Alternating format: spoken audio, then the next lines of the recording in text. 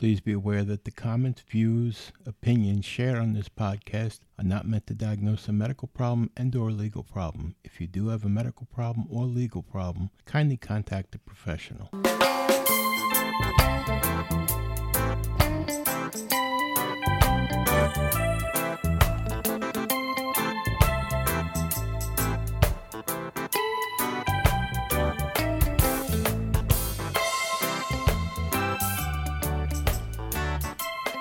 Welcome to another episode of An Apple a Day. I'm your host, Jimmy Apple. But today you're not getting the whole apple.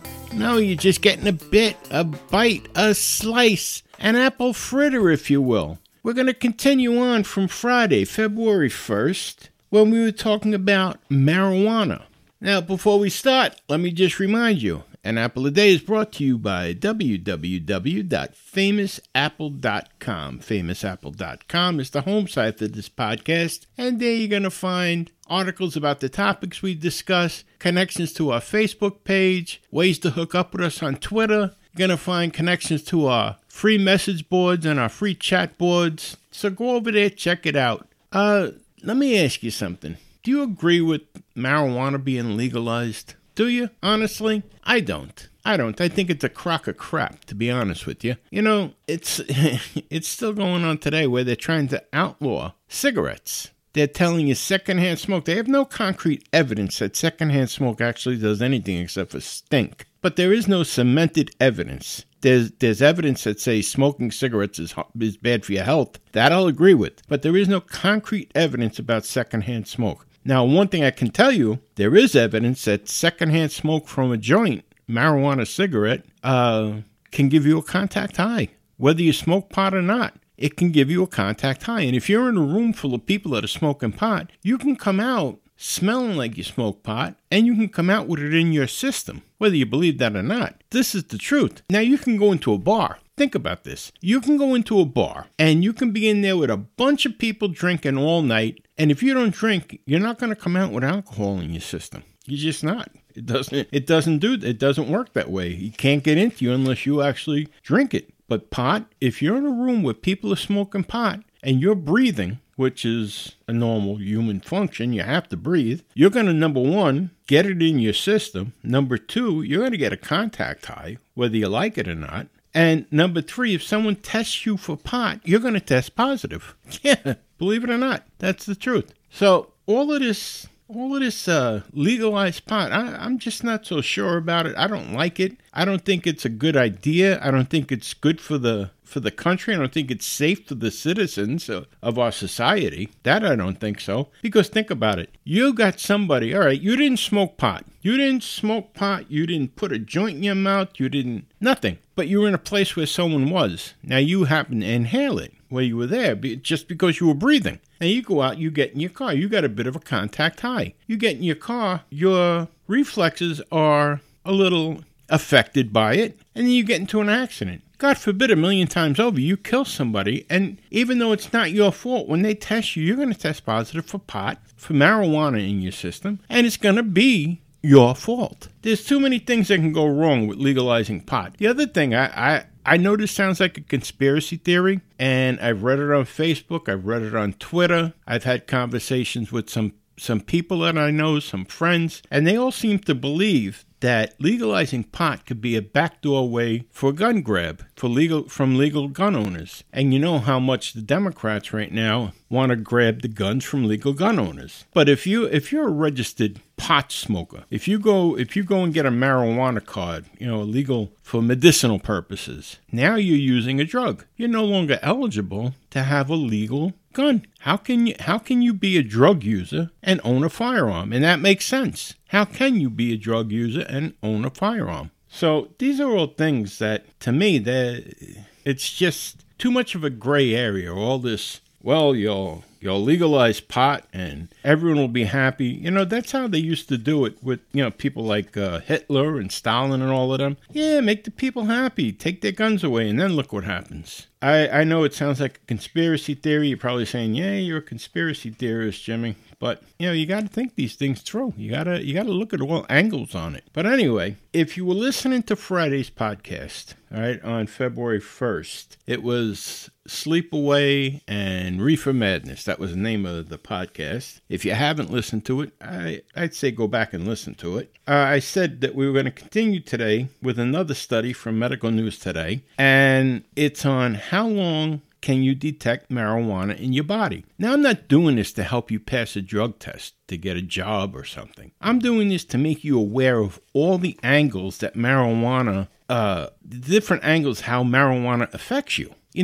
Think about this. If you drink alcohol, you go to a bar and you drink alcohol and you go out and the policeman pulls you over. He gives you a breathalyzer test. You blow the breathalyzer test and it comes up 0.02. See, you're under the legal limit. You're not legally drunk according to the police. But there is no way to put a limit. There is no way to put a stipulation on drugs. They can't define when you are significantly stoned or not stoned. The only thing they can say is it's in your system. So when you go out and if you just say you smoked a joint, just say you did 15 days ago, depending on certain things, that joint can still be in your system. Well, not the marijuana itself, but the THC from it. And that can still be in your system. Now, God forbid, a million times over, you get into an automobile accident and it wasn't your fault, but they test you. And you test positive for pot, all of a sudden it's going to be your fault because you have this in your system. So I want to make you aware of how long this stuff can stay in your system. And I also want to make you aware that, you're getting in the car sometimes with somebody that's driving that is a pot smoker. I want you to have all the bases covered so you can make an informed decision about this. Personally, I think it's nonsense, but you have to form your own decision on it. So let's look at this. This is a study from Medical News Today. How long can you detect marijuana in the body? THC, the chemical in marijuana that makes people feel high, can stay in the body for several days or even weeks. The length of time this chemical stays in the body or continues to show in drug tests depends on many factors. These include how much body fat a person has, how often they consume the drug, how much someone smokes, and the sensitivity of the drug test itself. Drugs such as alcohol may completely disappear from the body in just a few hours. In comparison, marijuana lingers much longer. Drug tests can detect THC in urine, blood, and hair for many days after use, while saliva tests can only detect THC for a few hours. This is because of the way the body metabolizes THC. THC is a lipid-soluble chemical. This means that it binds to the fat in the body, which increases the length of time it takes for someone to eliminate THC completely. Marijuana detection windows. Research on the amount of time a test can detect marijuana shows a wide range of averages. Research from 2017 estimates a detection window for a single marijuana cigarette of about 3 days. The same study emphasizes that detection windows vary and depend on how often a person smokes. It showed for someone smoking a marijuana cigarette for the first time, tests may detect it for about 3 days. In someone who smokes marijuana for 3 or 4 times per day, the detection window is 5 to 7 days. For a person or people who smoke marijuana once a day or more, tests may detect it in their system for up to 30 days or longer. Detection windows also depend on the kind of test the person undertakes. General estimates for various marijuana tests are as follows. Urine tests can detect marijuana in the urine for approximately 3 to 30 days after use. Saliva tests can detect marijuana for approximately 24 hours after use. Some saliva tests have detected marijuana for up to 72 hours. Hair tests are the most sensitive tests, detecting THC for up to 90 days after use. However, these tests are testing the oil in the skin that transfers to the hair, and so they are or may occasionally show a false positive. A person who comes into contact with a THC user could theoretically test positive on a hair test. Blood tests can only detect THC for 3 to 4 hours. Now, how much do you have to smoke to fail a drug test? Drug tests can detect relatively small quantities of THC, and the amount of THC in a given marijuana cigarette varies. However, little research has examined exactly how much a person must smoke to fail a drug test. Studies consistently find that frequent marijuana users are more likely to fail drug tests than infrequent users. A 2012 study in the Journal of Clinical Chemistry examines marijuana users smoking a single marijuana cigarette with 6.8% THC. Urine concentrations of THC were highest 0.6 to 7.4 hours after smoking. Usually a higher sensitive urine test, researchers detected THC in the urine of 100% of frequent users and 60 to 100% of infrequent users. A 2017 report on testing where hair samples from 136 marijuana users reportedly heavy, light, or no use of marijuana. For the study, researchers cut hair into 1 centimeter sections to test for exposure of up to a month prior. Some 77% of heavy users and 39% of light users produced positive tests. No non-users had positive test results, suggesting that false positives in hair tests are relatively rare. Factors that influence detection. Numerous factors influence whether a test detects marijuana, including the following. The test sensitivity. More sensitive tests can detect lower doses of marijuana. Tests include blood, urine, hair, and saliva. The THC dose. Marijuana drug tests look for THC, not marijuana. So the amount of THC that a person consumes is a significant factor. The effects of THC are cumulative. This means that a person who smokes several times over several days has consumed a higher THC dose than someone who smokes once, and so they are more likely to test positive. The strength of each dose of THC also matters. Without sensitive laboratory equipment, a person cannot reliably determine the strength of the marijuana. How high a person feels is also not a reliable measure because numerous factors other than the THC dose can intensify or weaken this feeling. Body fat. Since body fat stores marijuana, people with higher body fat concentrations may metabolize marijuana more slowly than a person with less body fat. Body mass index, or the BMI, is one way to judge body fat. However, since weight and therefore BMI increase with muscle mass, BMI is not a perfect measure of body fat. Sex. Typically, females have more body fat than males. This means that females may metabolize marijuana slightly more slowly. Hydration. Dehydration increases concentrations of THC in the body. While drinking lots of water is unlikely to affect the drug test significantly, severe dehydration might. Exercise. Exercise will not significantly change the rate at which the body metabolizes THC. Exercising before a drug test, however, might. A small study of 14 regular marijuana users assesses the effects of 35 minutes of exercise on a stationary bike. The results conclude that THC concentrations increased by a statistically significant amount, suggesting that exercise right before a drug test may increase the likelihood of a positive drug result. The researchers believed that exercise may cause fat cells to release THC.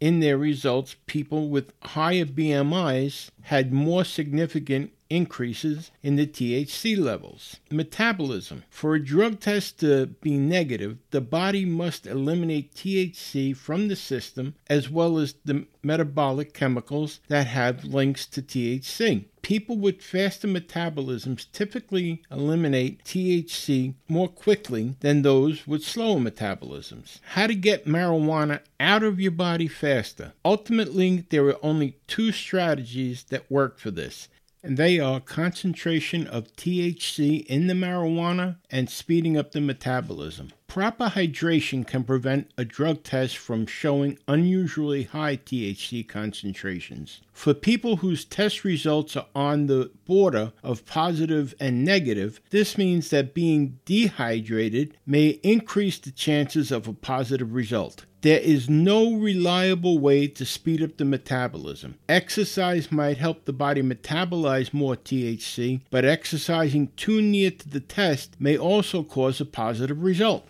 The single most important factor is the time from the last exposure to the time of the testing. The takeaway on all of this is there is no way to accurately predict the amount of time it will take an individual to metabolize marijuana and eliminate it from their bodies. Home tests can help people test themselves for the presence of marijuana in their systems. For almost all people, marijuana should disappear or be very low in concentration within 30 days. For infrequent users, it may take 10 days or less for marijuana to leave the body. Well, there you have it. And now I'm not trying to help you pass a pot test, a drug test. That I'm not trying to do. What I want to do is I want to make you aware. Several things can happen. You may lend your car to somebody that you know smokes pot. And God forbid they get into an accident. That's you on the line as well as them. That's your car. So, and the same thing too with your kids. If you have adult children and they buy into this nonsense, do you want them using your car if they're smoking pot? It's in their system. If they smoked pot a week ago, it's still in their system. And God forbid they get in an accident with your car. Again, it's you on the line.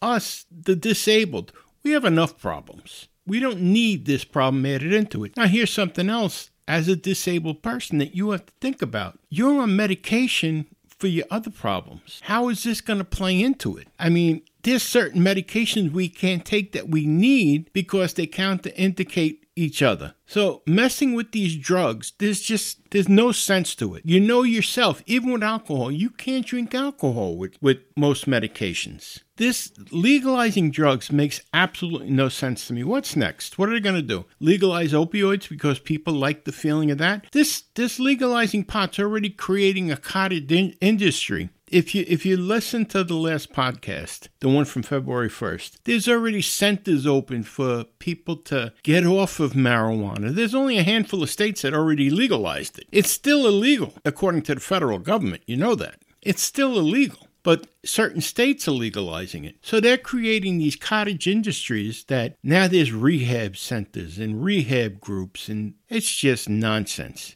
It's nonsense. And it's gonna end up affecting us, the truly disabled, down the line, because they're gonna start saying, well, people are hooked on marijuana now, so now they're disabled, so now we're going to have to put them onto disability. And the people that are actually disabled, that didn't do this to themselves, are going to end up coming up short because of people that wanted to get high. That's just my feelings on it. If you want to let me know how you feel, email me at admin@famousapple.com. I'll be glad to read your answers on the podcast here, and I'll post them on the website. Anyhow, this is just a short little apple fritter for today. I just wanted to continue on from Friday. And I want to remind you, listen, things can always be worse. Remember that. Right now, there's people out there striving to be where you're at right this very minute. Okay? Listen, thanks a lot for stopping by today. I'll talk to you again on Friday.